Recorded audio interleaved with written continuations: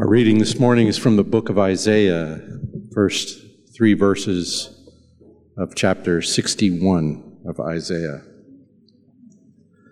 The Spirit of the Lord is upon me, because the Lord has anointed me to bring good news to the poor.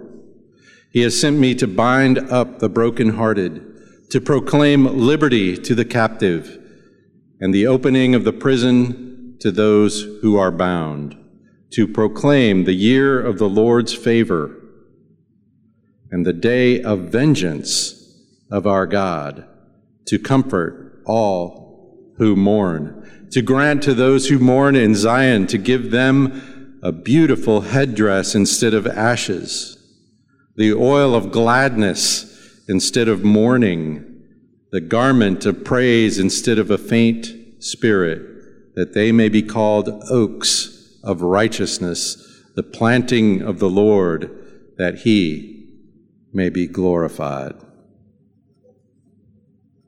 We have been studying the great high priestly prayer of Jesus. This is not the thing we normally call the Lord's Prayer, but the Lord's Prayer is not a prayer actually prayed by the Lord, but his instructions to us about how to pray. Our Father who art in heaven, etc. But this is what Jesus prayed for us.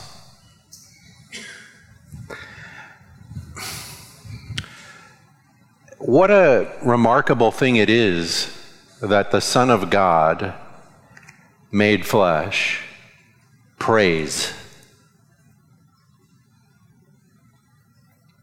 What an amazing thing. The Son of God prays. He is eternal God. His word is law. If he says it, it is true. And if it wasn't true before he said it, when he says it, it will become true. That's how he made the universe. He simply spoke.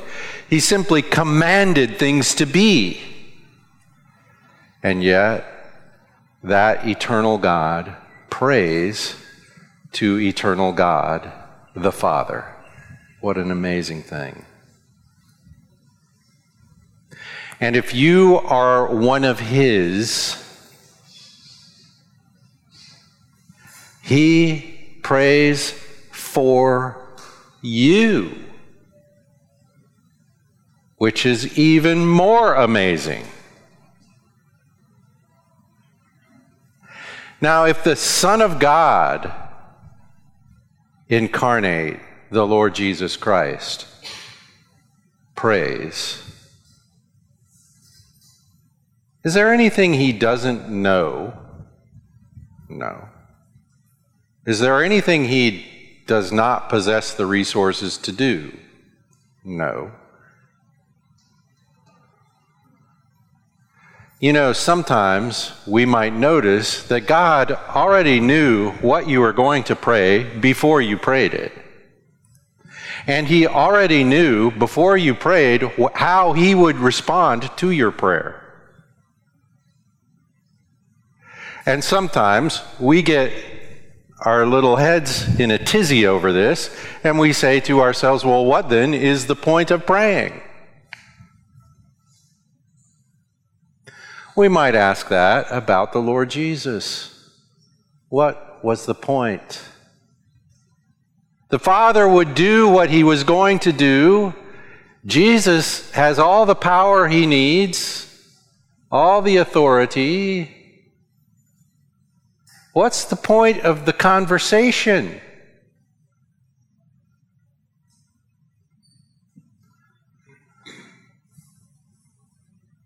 I just wanted to stop there for a second and let you work on that.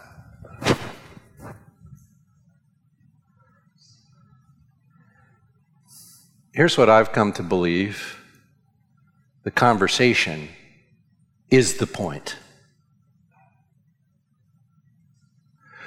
The point of all things is the eternal, loving, glorious fellowship of the triune God poured out into his creation.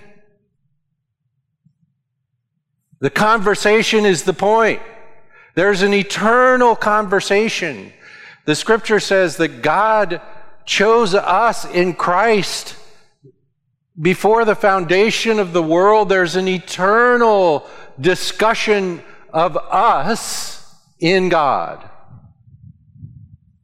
You cannot get your brain around that. It is so amazing, so fantastic. And the whole thing is that Trinity, that triune God, is one being in relation in three persons, having a fellowship, having joy in each other, praising and glorifying the greatness of one another for all eternity, ever have been, ever will be. And in the creation, he has created humanity for the purpose of joining that eternal, joyful, glorious conversation. So when you pray, you probably pray about something. Here's my problem. I have to have some pain or suffering or discouragement or frustration or something's got to be going wrong in order to get me to pray. And I say, oh, Lord, help me, because I run out of other places to look. What an idiot. What an idiot. Paul says, pray without ceasing. Whatever else you might be doing, if you're not praying, you are foolish. If you can pray and you don't, you are foolish beyond compare. Like, we could call you insane if you ever stop praying.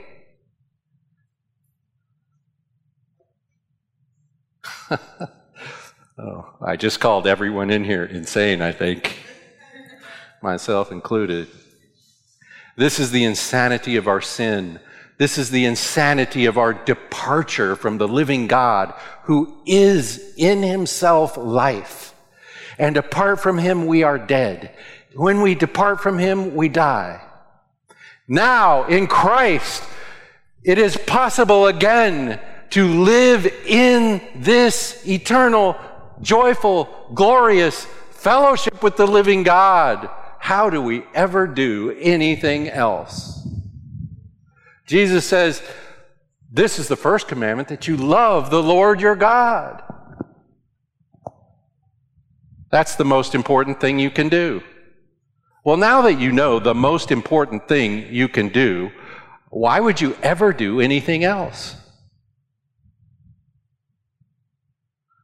Why would you stop doing the most important thing to do something that's not quite as important as that?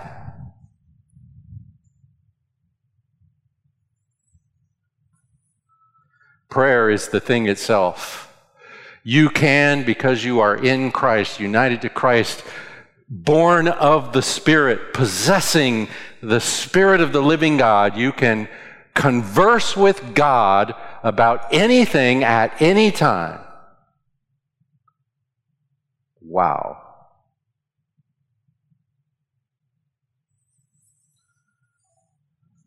I got a little distracted by all that. Why pray? What a dumb question. What a stupid question. It reminds me of that guy when he was the first guy to climb Mount Everest. Somebody said, why are you climbing Mount Everest? He said, because it's there. There was an irresistible attraction to the task. And what a dumb task. I mean, really. I mean, why climb Mount Everest is actually a really good question. But why talk to the living God, the source and being of all things? Because you can. Why would you do something else? Well, Jesus prayed because Jesus lives the perfectly righteous human life in every respect at all times.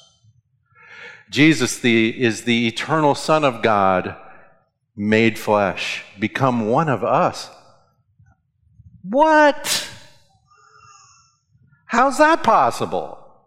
I don't know, but that is possible.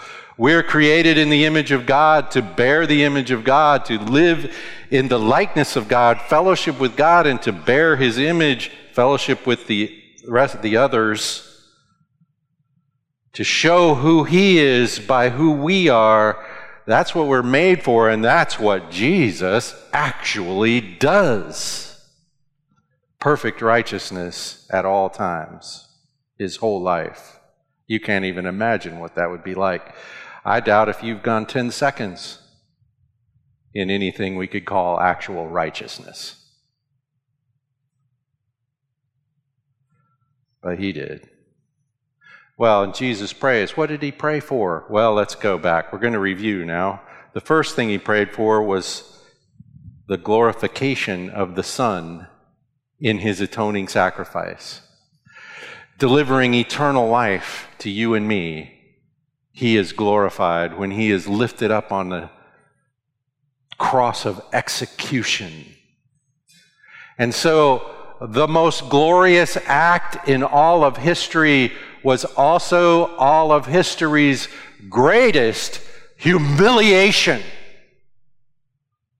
No one has been lower ever than He was, and at the same time, higher. Our God is a God of these great ironies. And it is in the humiliation, that's more than humbleness. Humiliation of Christ, that He is exalted, lifted up, glorified. And so He prays, this is the night before He would go to the cross. The time has come, He says, glorify your Son, that He may give eternal life. And then He tells us what eternal life is, to know you, the only true God, and Jesus Christ whom you sent. If you don't know God, you are dead. If you know God, you have eternal life. And then the second request is, glorify me with the glory I had with you before the creation of the world. So his second request is the glorification of the Son in His reunion with the Father. He's coming back to the more immediate presence, maybe we'd say, of the Father. Do you see how the fellowship of the triune God is primary over everything? The rejoicing, the mutual rejoicing of Father, Son, and Spirit that is in fact eternal, from eternity past to eternity future. He says, glorify me, bring me back to that place. And so He speaks of His resurrection, His ascension, His coronation, His present day intercession for His people, seated at the right hand of Almighty God, the Father. The third request was that the Father would keep them, the disciples. Keep. And so he looks like He's praying for us in those glorification texts. I mean, like praying for Himself, I'm sorry. He looks like He's praying for Himself when He says, glorify the Son, glorify me. But you need that. If the Son is not glorified by being lifted up on the cross, we are dead in our sins. If he doesn't ascend, if he isn't seated at the right hand, if he doesn't, as Hebrews says, ever live to make intercession for you, you're lost. And so the glory of God in the face of Jesus Christ is for you and your benefit as well as his. As I said, the whole point, and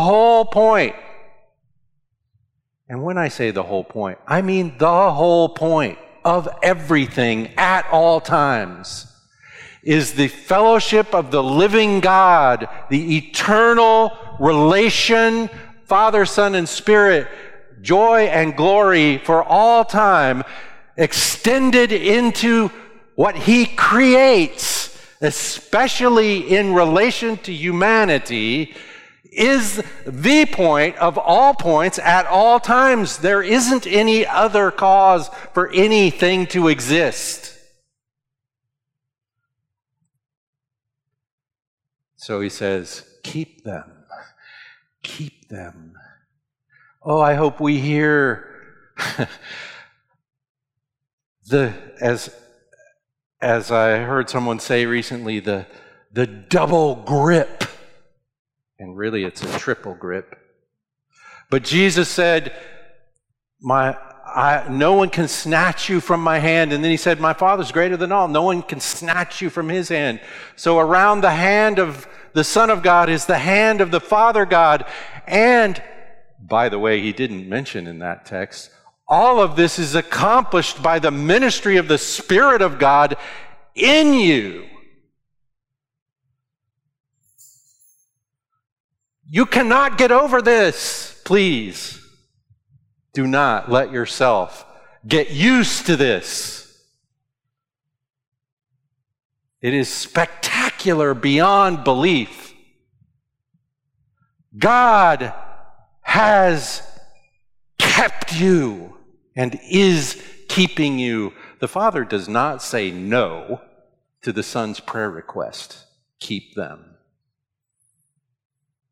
Watch over them, protect them, shepherd them, bring them in. This is let's call it the sheepfold where we are kept.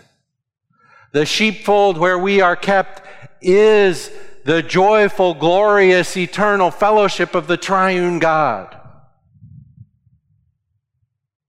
That's the pen where you live, kept by the Father, shepherded by the Good Shepherd,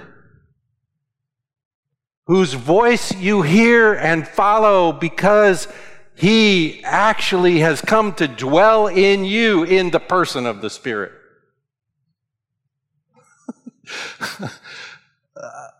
Can this be real? It is too good. So he says, glorify your Son. Glorify me with the glory I had with you before. Keep them. And then we came to this prayer request. Sanctify them. Set them apart. Holify them. Sanctify them where? In the truth. Your word is truth. Now, it's my complete conviction that when Jesus says, sanctify them in the truth, he may as well have said, sanctify them in me, your word. Because in the book of John, the truth, right here in this speech earlier in chapter 14, I am the way, the truth, and the life. He's identified in the very first chapter as the Word, and that's repeated. The Logos of God is incarnate in the man Jesus.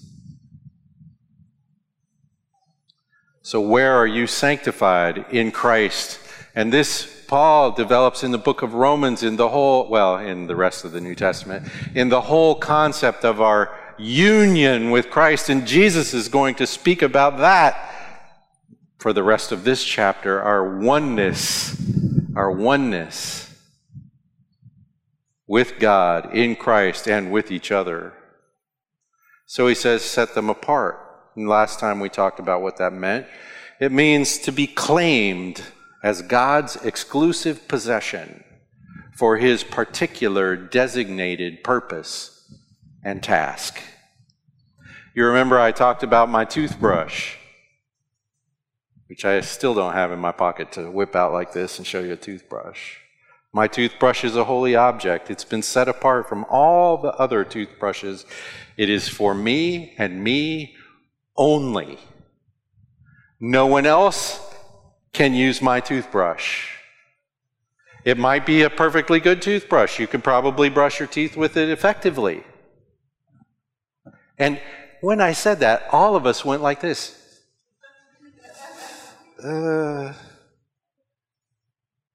Not if we don't boil it for a couple of days first, so that it's no longer your toothbrush.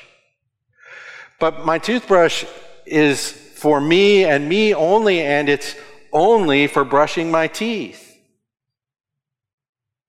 I don't use it to clean my shoes. Ugh. And if I did, it's no longer my toothbrush. It's lost its holiness. Well, we are set apart from the world unto God. We are his possession. We belong to him and him alone. And by the way, that includes you and me. I don't own myself. And you do not own yourself. You've been set apart unto God. And he has a specific purpose for that sanctification, for that consecration is another word we would use for it. So what is that purpose? What is that purpose? Well, Jesus says it right here in the text. John 17, if you haven't turned there already, you could do that now. John 17. I've got to find it here. Sanctify them in the truth. Your word is truth. As you sent me into the world, I also have sent them into the world. There's your purpose and task. Sent into the world. Now, this, well, Jesus does this thing, and he does it a lot in this prayer, right? Where he says, like you and me is me and them. Or, like you and me is us and them. Or, like you and me is us and them, is them with each other. He does this a lot. So how is it? It's not, he doesn't just say, I've sent them into the world. He doesn't say, sanctify them in the truth, your word is truth, I've sent them into the world. He didn't say that. He said, like you sent me, I sent them. And this made me think, well, let's go study how, in the book of John especially, Jesus was set apart and sent. Because, you know, in John chapter 10, if you go to John 10, I'm going to read verses 35 to 38. Okay, I'm going to read verse 34 too. Jesus answered them. This is when the Pharisees accused him of blasphemy because he claimed to be the Son of God. Of course, that's only blasphemy if it's not true. But in any case, they said that, and Jesus said, has it not been written in your law? I said, you are gods. If he called them gods to whom the word of God came, and the scripture cannot be broken, Do you say of him whom the Father sanctified and sent? The Father sanctified and sent into the world. You're blaspheming because I said I'm the Son of God? If I don't do the works of my Father, don't believe me. But if I do them, though you don't believe me, believe the works, so that you may know and understand that the Father is in me, and I am in the Father. So how is Jesus sanctified and sent? Well, or for what purpose was he sent? He was sent to declare himself to be the Son of God, clearly. To do the works of the Father. To show the oneness of God and Christ. For a specific purpose, that they would know, well, he uses 3 words: know, understand, and believe. So Jesus is sent to declare Jesus to be the Son of God, to do the works of the Father, to demonstrate that he is one with God, the Son of God, and all of that so that people would come to know, understand, and trust in him as the Son of God. That's John 10. Well, we're going to go back a little further to John 8. John 8:42. Now this is in the section where Jesus has declared himself to be the light of the world. Look, if someone declares himself to be the light of the world, he's either the light of the world or he is not anyone should listen to. I mean, that is the brag of brags. I'm the light of the world. Well, if you're not the light of the world and you say that you are, what are you? Nuts. Or bad, one or the other. So anyway, they have this argument, he has this argument, because he's claiming to be the Son of God. Again, like we said before. And Jesus is responding to these guys. They say, we're Abraham's sons. And Jesus says, if you were Abraham's sons, you'd recognize me. So clearly you're not. He says, if God were your father. So after he dispels the Abraham's son thing, they say, we only have one father, God. He says, if God were your father, you would love me. Because whose father is God first of all? Jesus. So he says, look, if God were your father, you and I would be brothers, you'd love me, you'd recognize me. He says, I proceeded forth and have come from God. I didn't even come on my own initiative, but he sent me. The whole idea of Jesus being sent by the Father is a constant theme in the book of John. He says, why do you not understand what I'm saying? Because you cannot hear my word. You are of your father, the devil, and you want to do the desires of your father, the devil. Later he says, but because I speak the truth, you don't believe me. Here's the thing about the human race in the world. We're not about the truth. We have all bought the big lie that we can belong to ourselves, be our own man, and I can use God if God is useful to me. I can have as much religion as I find to be beneficial for me.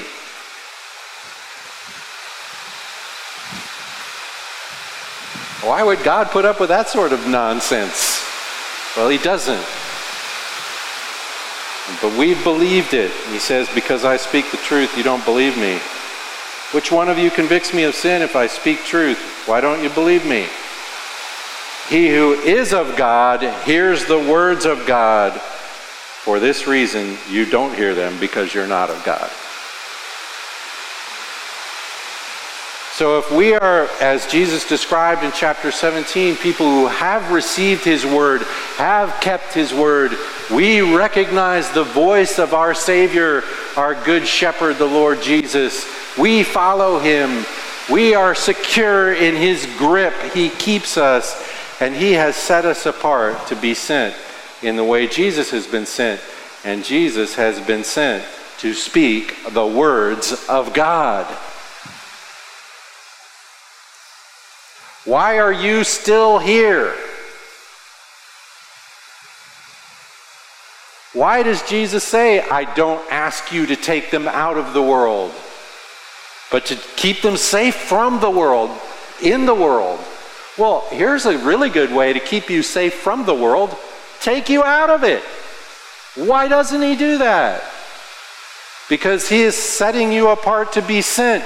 Sent for what? To speak the words of God. Life-giving good news of the opportunity for joyful fellowship with the Creator of all. The great, good, glorious, triune God. I'm getting ahead of myself. To speak the words of God. In chapter 3, we're going back a little farther in the book. Chapter 3, a famous chapter, right? John 3, verse 34. We usually stop reading before we get to this point. But, sorry, I shouldn't say that. John says, for he whom God has sent speaks the words of God. For he gives the Spirit without measure. Oh my goodness, do you hear the Trinity in that verse? If you didn't, read it again. Jesus walks, speaking the words of the Father, doing the works of the Father with perfect consistency at all times. How is that done? The man Jesus always knows exactly what the Father's saying so that he can say that. Always knows exactly what the Father's doing so he can do that. How?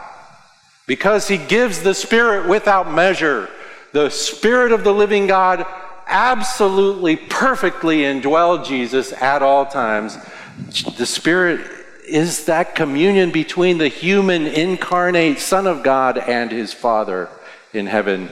All three persons of the Trinity operate in the life of Christ so that he speaks the words of God. It's amazing. He whom God has sent speaks the words of God, for he gives the Spirit without measure. The Father loves the Son and has given all things into his hand. He who believes in the Son has eternal life. Now, I just want to stop here for a second and remember what eternal life is. If you believe in the Son, you know the Father. That's eternal life. Eternal life is knowing you, the only true God, and Jesus Christ, whom you've sent. That's eternal life. Everything else is dead. But he does not obey the Son. He who does not obey the Son will not see life, for the wrath of God remains on him. In other words, the wrath of God was already on him. And if he doesn't receive the Son, he stays dead. He wasn't alive and now threatened with death.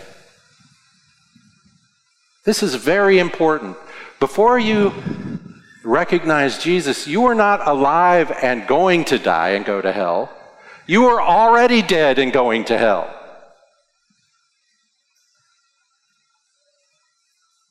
It's like this. There's this illustration. Sometimes we think of salvation as Jesus. We're in the middle of the ocean drowning, and Jesus comes along in his good boat and lifts us out of the ocean into the boat. And so he saves us. That's not how it is. That's not how it is. We were not in the ocean drowning, trying to swim for the shore. We were at the bottom of the ocean, drowned. The scripture says we were dead in our trespasses and sins, and he brought us to life. If you don't know God, you're dead already. And it's only because Jesus introduces you to God and reconciles you to God by paying the penalty for your sin so that you can be forgiven and come into the very throne of God. Now you're alive if you know God. Well, that's what he says here in John chapter 3. Jesus is sent to speak the words of God, and in that way to deliver eternal life to those who receive him, receive those words. In chapter 3, verse 16, famous verse, yes. For God so loved the world that he gave his only begotten Son, that whoever believes in him shall not perish, but have eternal life. For God did not send his Son into the world to judge the world, but that the world might be saved through him. He who believes in him is not judged. He who does not believe has already been judged, because he has not believed in the name of the only begotten Son of God.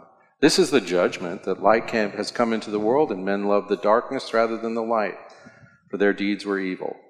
For everyone who does evil hates the light, and does not come to the light, for fear that his deeds will be exposed. But he who practices the truth comes to the light, so that his deeds may be manifested as having been wrought in God. Jesus is sent to the world to speak the words of God, which are the words of eternal life, in union with him. And then we go all the way back to chapter 1, and I'm going to have to rush it a little here. Chapter 1, verse 9 through 18. Jesus comes into the world to enlighten every man. The light of Christ has been shown in the world. It is shining on everyone, every man.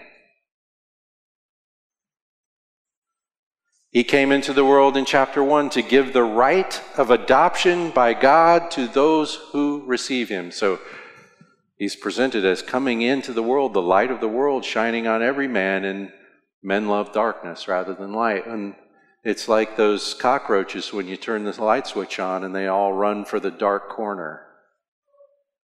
And when Jesus came into the world,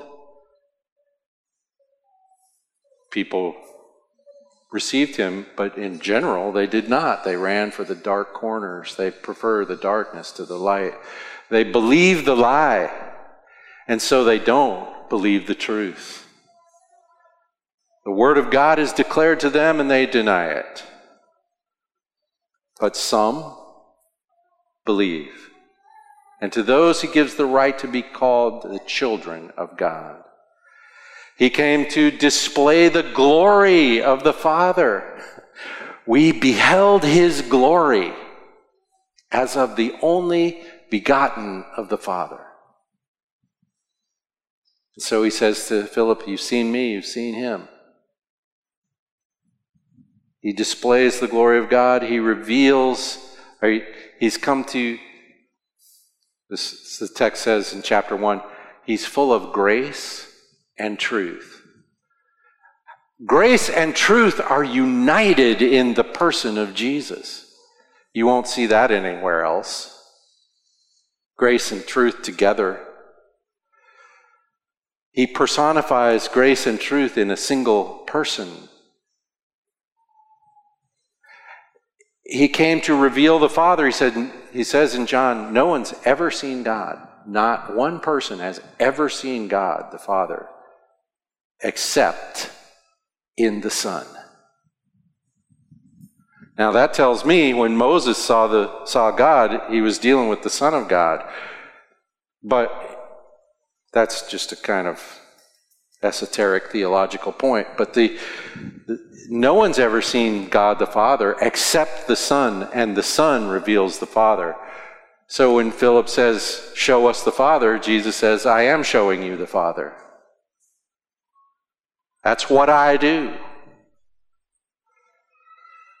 So in Jesus, God became knowable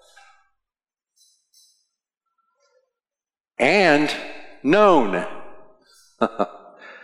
He didn't just become knowable, he became known to those who saw him, saw in the face of Jesus Christ, as Paul writes in Corinthians, saw the glory of God in the face of Christ. We beheld his glory as of the only begotten of the Father.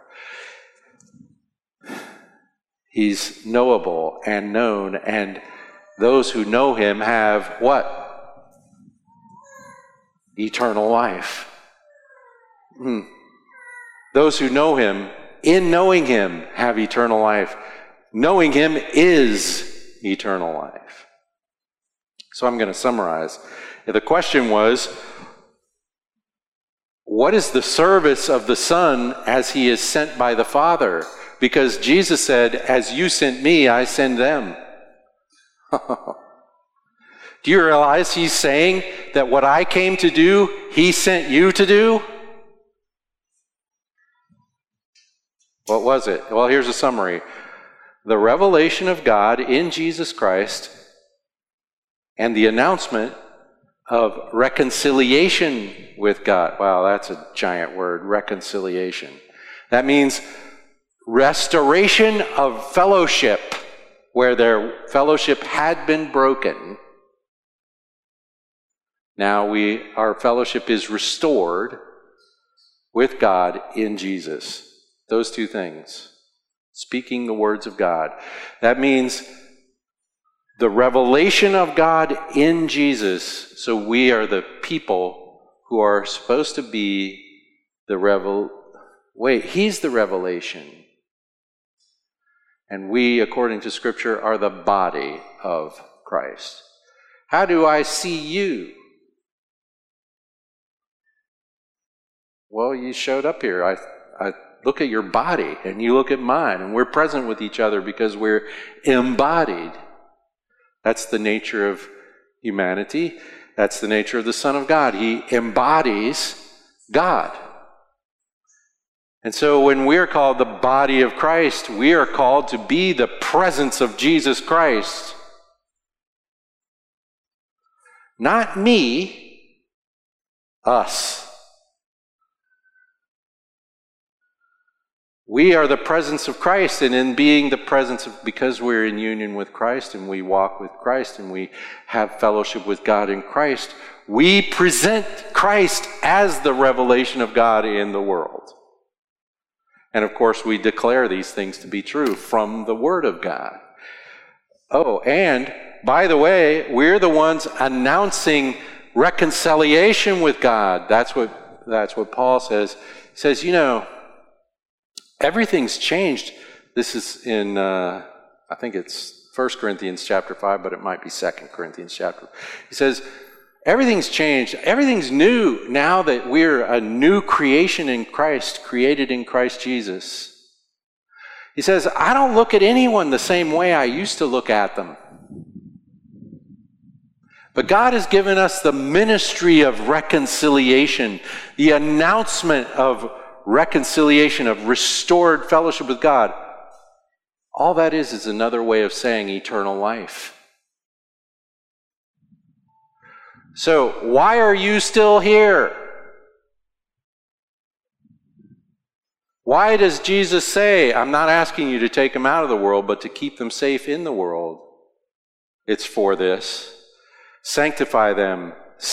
I'm sending them like you sent me. If the Lord takes the church out of the world, the testimony of Christ goes missing. That will happen one day. You know what they call that day? The terrible day of the Lord. the outpouring of his wrath in the world.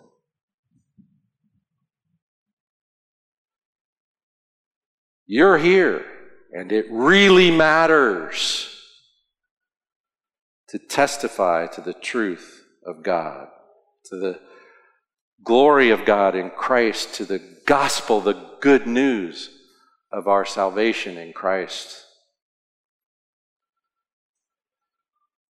Now, there's another question here, which I'm going to save. How does Jesus make our sanctification possible? The answer to that question is, I sanctify myself. And we're going to have to talk about that next time because we're out of time. But I do want to get to this. Who's included? It says, I don't ask on behalf of these alone, these guys in the room, but everyone who believes in me through their word. This prayer is for the church for all time. This prayer is for every believer in the Lord Jesus Christ. Set apart. Set apart. I don't think you realize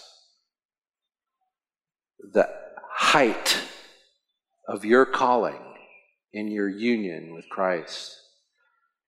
What an important person you have become in Christ, because you now have the words of eternal life. You remember when Jesus said to the disciples, so everyone's leaving, guys, are you leaving too?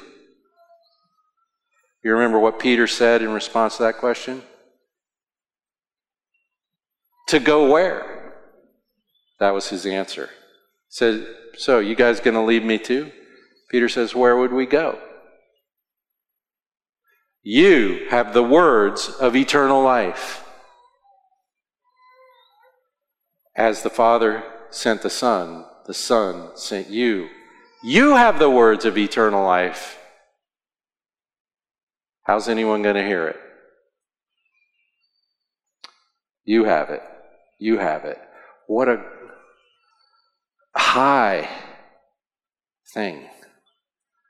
You know, we waste a lot of our time because we stop praying and we stop showing. We stop showing who we are in Christ. And we're missing a glorious opportunity. I really got to stop now. Let me pray. Father, thank you for this great love that you've shown to us. It's really beyond my grasp, Father. I'm so thankful that you have a hold of me. You can't let me go. So I am safe and kept in Christ. Lord, I pray that you would help us all to see the great opportunities you give us to be the body of Christ, to share the words of eternal life with each other and with the world around us, so that we can see who else might come. We thank you, Father, in Jesus' name. Amen.